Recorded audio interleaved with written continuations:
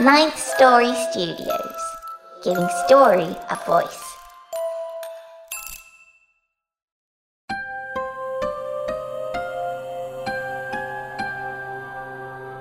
Once upon a time, dark, wicked tales were told. Stories of monsters and magic, of death, murder, and other wicked deeds. Stories of forests and of fairies and gold. Tales both delightful and tragic. Now I'll tell one, and we'll see where it leads.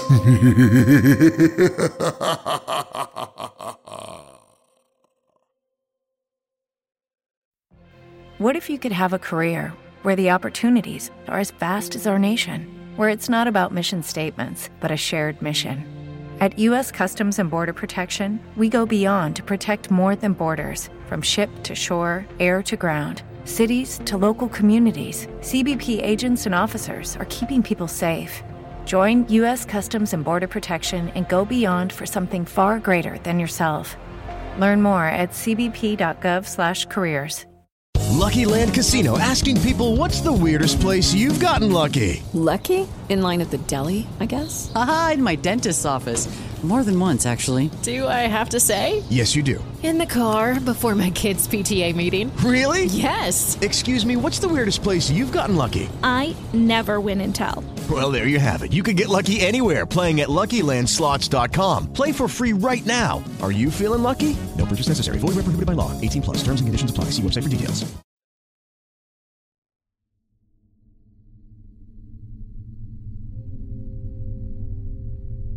Well, hello, and welcome to Wicked Fairy Tales number 20.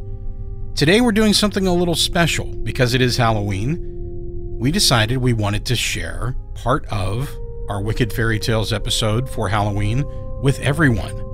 Normally this show is only heard by those that support the show at the $5 a month and above level, but today we're sharing one of the two stories with everyone. If you'd like the full version of this episode, you can head on over to patreon.com/Wicked Library and sign up to support the show at the $5 a month and above level, and you can get the full episode, plus 19 other episodes similar to this, exploring dark fairy tales. It's a lot of fun and very popular with our supporters.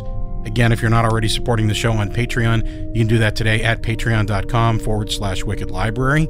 At the $5 a month and above level, you get access to Wicked Fairy Tales, but even at the lower levels of support, you still get access to ad-free episodes at higher bit rates, bonus artwork, and more, including the knowledge that you're helping make the show possible. Truly, without our Patreon supporters, we could not continue to make the show. So we hope you enjoy this little pre-treat for tomorrow's Halloween episode. Tomorrow we have 3 great stories for you as we celebrate Halloween with our annual Halloween episode. Now, I'll turn it over to the librarian, and we'll get wicked.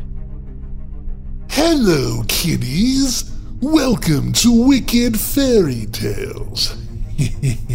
Now, usually I regale you with irreverent versions of fairy tales from around the world and help put a smile on your face, and no doubt that's why you're back for more.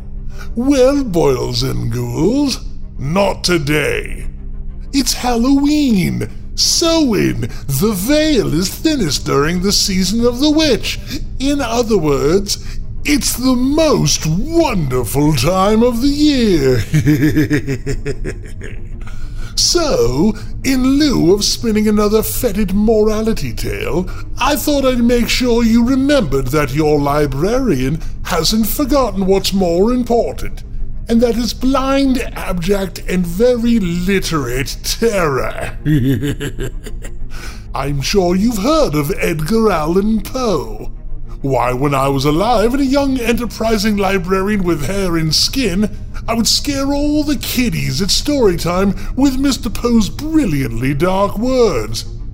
Someone once said that if Poe were alive today, he would have still written the Masque of Red Death.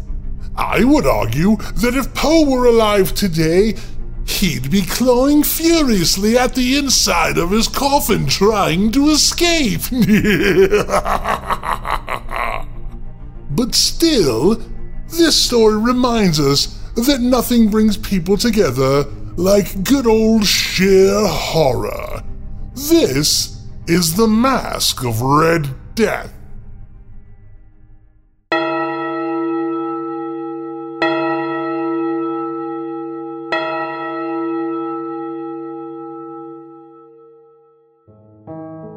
The Red Death had long devastated the country. No pestilence had ever been so fatal or so hideous. Blood was its avatar and its seal, the madness and the horror of blood. There were sharp pains and sudden dizziness, and then profuse bleeding at the pores with dissolution.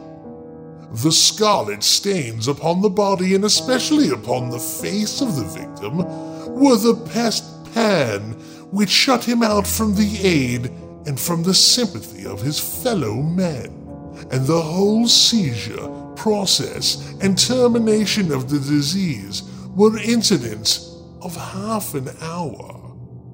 But Prince Prospero was happy and dauntless and sagacious. When his dominions were half depopulated, he summoned to his presence 1,000 hale and light-hearted friends from among the knights and dames of his court, and with these retired to the deep seclusion of one of his crenellated abbeys.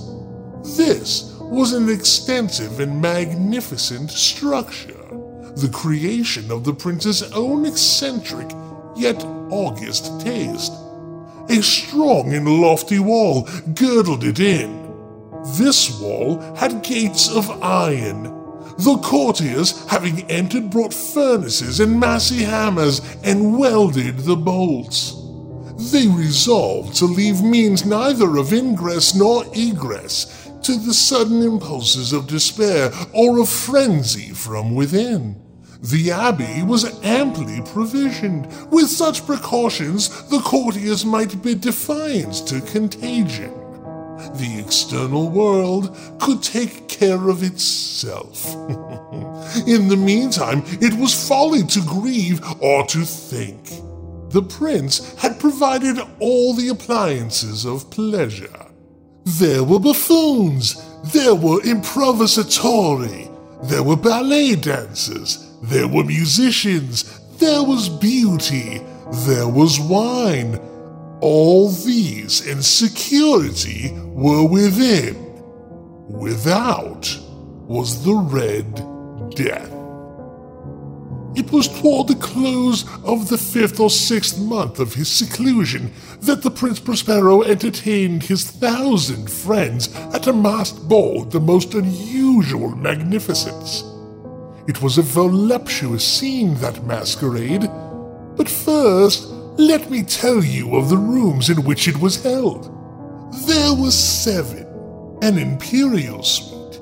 In many palaces, however, such suites form a long and straight vista, while the folding doors slide back nearly to the walls on either hand, so that the view of the whole extent is scarcely impeded.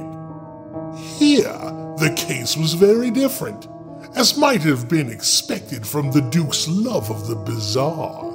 The apartments were so irregularly disposed that the vision embraced little more than one at a time. There was a sharp turn at the right and left. In the middle of each wall, a tall and narrow Gothic window looked out upon a closed corridor, of which pursued the windings of the suite. These windows were of stained glass whose color varied in accordance with the prevailing hue of the decorations of the chamber into which it opened. That at the eastern extremity was hung, for example, in blue, and vividly blue were its windows. The second chamber was purple in its ornaments and tapestries, and here the panes were purple. The third was green throughout, and so were the casements. The fourth was furnished and lighted with orange, the fifth with white, the sixth with violet. The 7th apartment was closely shrouded in black velvet tapestries that hung all over the ceiling and down the walls, falling in heavy folds upon a carpet of the same material and hue. But in this chamber only, the color of the windows failed to correspond with the decorations.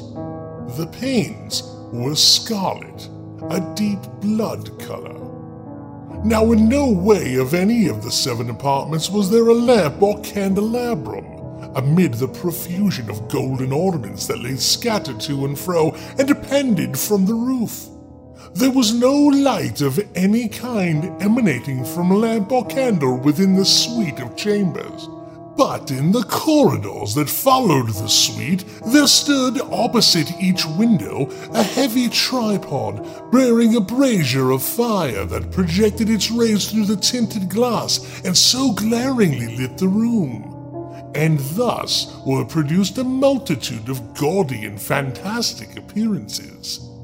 But in the western or back chamber, the effect of the firelight that streamed upon the dark hangings through the blood-tinted panes was ghastly in the extreme, and produced so wild a look upon the countenances of those who entered that there were few of the company bold enough to set foot within its precincts at all.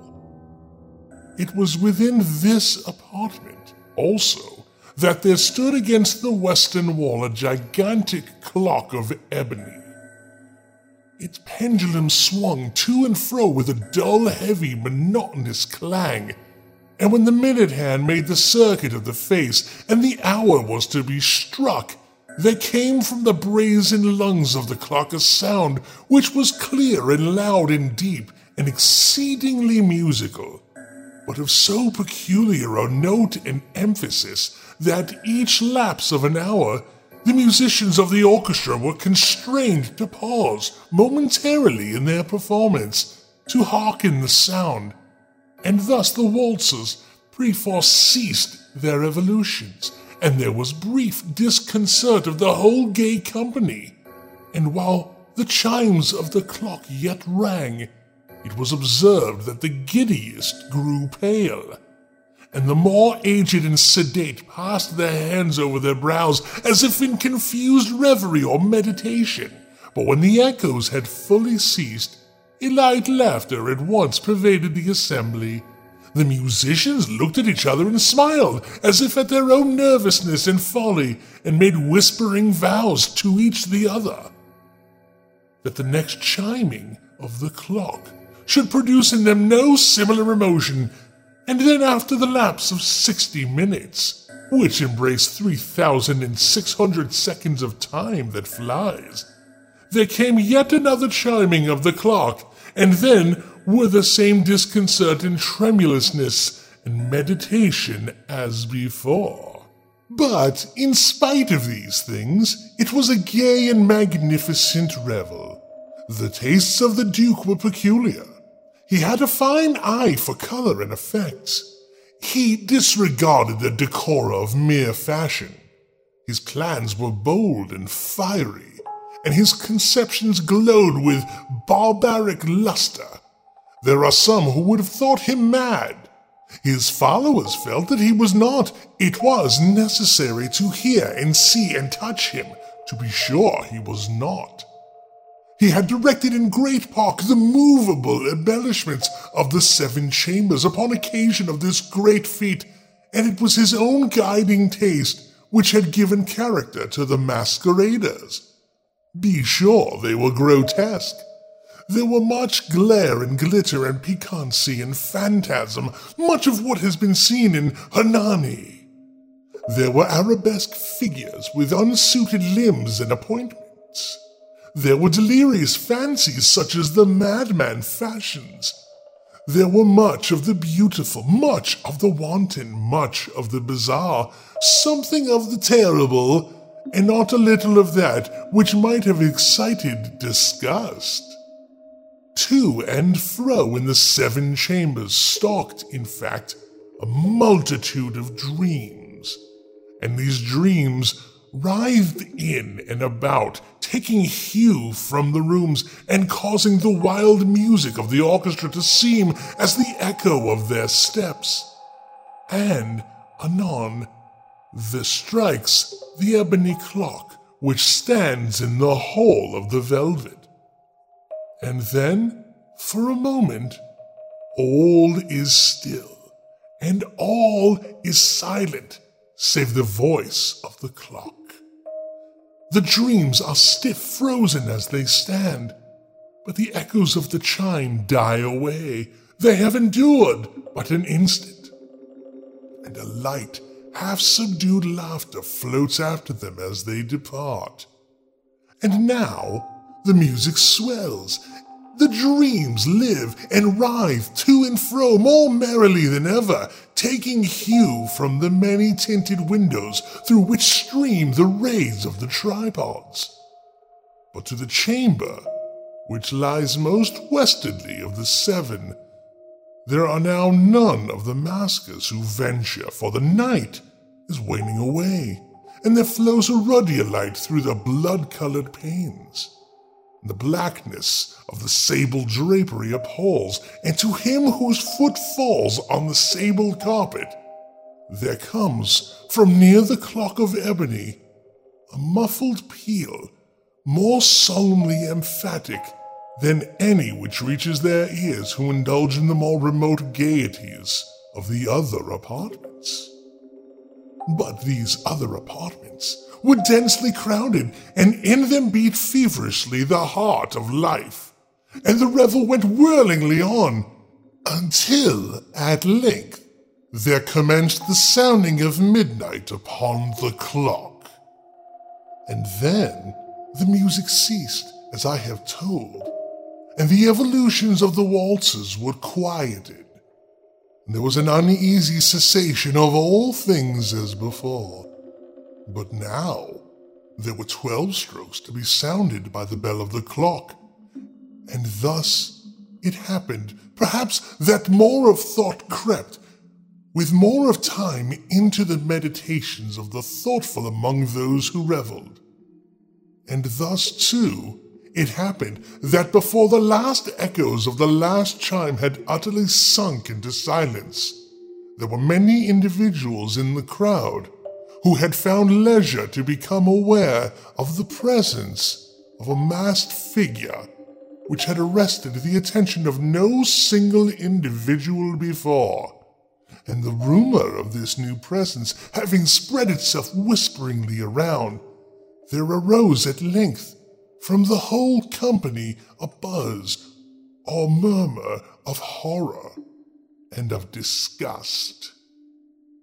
In an assembly of phantasms such as I have painted, it may well be supposed that no ordinary appearance could have excited such sensation. In truth, the masquerade license of the night was nearly unlimited, but the figure in question had out-Heroded Herod, and gone beyond the bounds of even the prince's indefinite decorum. There are chords in the hearts of the most reckless which cannot be touched without emotion, even with the utterly lost, to whom life and death are equally jests. There are matters of which no jest can be made. The whole company indeed seemed now deeply to feel that in the costume and bearing of the stranger neither wit nor propriety existed. The figure was tall and gaunt, and shrouded from head to foot in the habiliments of the grave. The mask which concealed the visage was made so nearly to resemble the countenance of a stiffened corpse that the closest scrutiny must have difficulty in detecting the cheat. And yet all this might have been endured, if not approved by the mad revelers around. But the mummer had gone so far as to assume the type of the Red Death. His vesture was dabbled in blood, and his broad brow, with all the features of his face, was besprinkled with the scarlet horror. When the eyes of Prince Prospero fell on this spectral image, which, with a slow and solemn movement, as if more fully to sustain its role, stalked to and fro among the waltzers, he was seen to be convulsed in the first moment with a strong shudder either of terror or distaste, but in the next his brow reddened with rage. "Who dares," he demanded hoarsely, with the courtiers who stood near him, "who dares insult us with this blasphemous mockery? Seize him and unmask him, that we may know whom we have to hang at sunrise from the battlements." It was in the eastern or blue chamber in which stood Prince Prospero as he uttered these words. They rang throughout the 7 rooms loudly and clearly, for the prince was a bold and robust man, and the music had become hushed at the waving of his hand. It was in the blue room where stood the prince, with a group of pale courtiers by his side.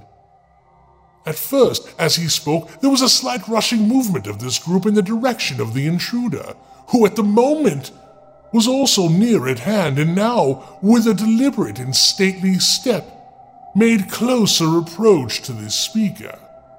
But from a certain nameless awe with which the mad assumptions of the murmur had inspired the whole party, there were found none who put forth a hand to seize him, so that, unimpeded, he passed within a yard of the prince's person, and while the vast assembly, as one with impulse, shrank from the centers of the rooms to the walls, he made his way uninterruptedly, but with the same solemn and measured step which had distinguished him from the first, through the blue chamber to the purple, to the green, through the green to the orange, through this again to the white, and even thence to the violet, ere a decided movement had been made to arrest him. It was then, however, that the Prince Prospero, maddened with rage and the shame of his own momentary cowardice, rushed hurriedly through the 6 chambers, while none followed him on account of a deadly terror that had seized upon all. He bore aloft a drawn dagger and had approached in rapid impetuosity to within 3 or 4 feet of the retreating figure, when the latter, having attained the extremity of the velvet apartment, turned suddenly and confronted his pursuer. There was a sharp cry, and the dagger dropped gleaming upon the sable carpet, upon which most instantly afterward fell prostrate in death the Prince Prospero. Then, summoning the wild courage of despair, a throng of the revelers at once threw themselves into the black apartment, and seizing the mummer whose tall figure stood erect and motionless within the shadow of the ebony clock, gasped in unutterable horror at finding the grave cerements and corpse-like mask, which they handled with so violent a rudeness, untenanted by any tangible form. And now was acknowledged the presence of the Red Death. He had come like a thief in the night, and one by one dropped the revelers in the blood-bedewed halls of their revel, and died each in the despairing posture of his fall. And the life of the ebony clock went out with that of the last of the gay, and the flames of the tripods expired, and darkness and decay and the Red Death held illimitable dominion over all.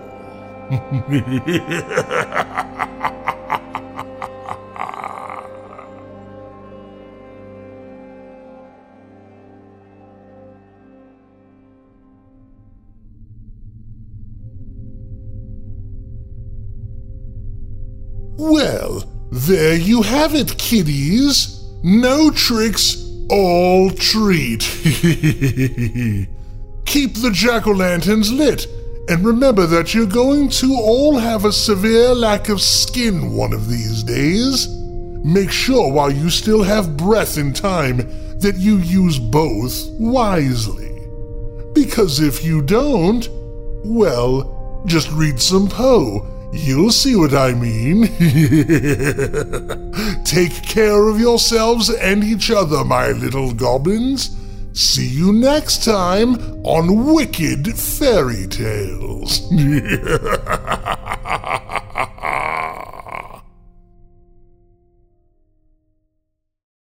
It is Ryan here, and I have a question for you. What do you do when you win? Like, are you a fist pumper, a woohooer, a hand clapper, a high fiver? I kind of like the high five, but if you want to hone in on those winning moves, check out Chumba Casino. At ChumbaCasino.com, choose from hundreds of social casino-style games for your chance to redeem serious cash prizes. There are new game releases weekly, plus free daily bonuses, so don't wait. Start having the most fun ever at ChumbaCasino.com. No purchase necessary. VGW. Void where prohibited by law. See terms and conditions. 18+. With Lucky Land Slots, you can get lucky just about anywhere. Dearly beloved, we are gathered here today to... Has anyone seen the bride and groom? Sorry, we're here. We were getting lucky in the limo and we lost track of time. No, Lucky Land Casino, with cash prizes that add up quicker than a guest registry. In that case, I pronounce you lucky. Play for free at LuckyLandSlots.com. Daily bonuses are waiting. No purchase necessary. Void where prohibited by law. 18+. Terms and conditions apply. See website for details.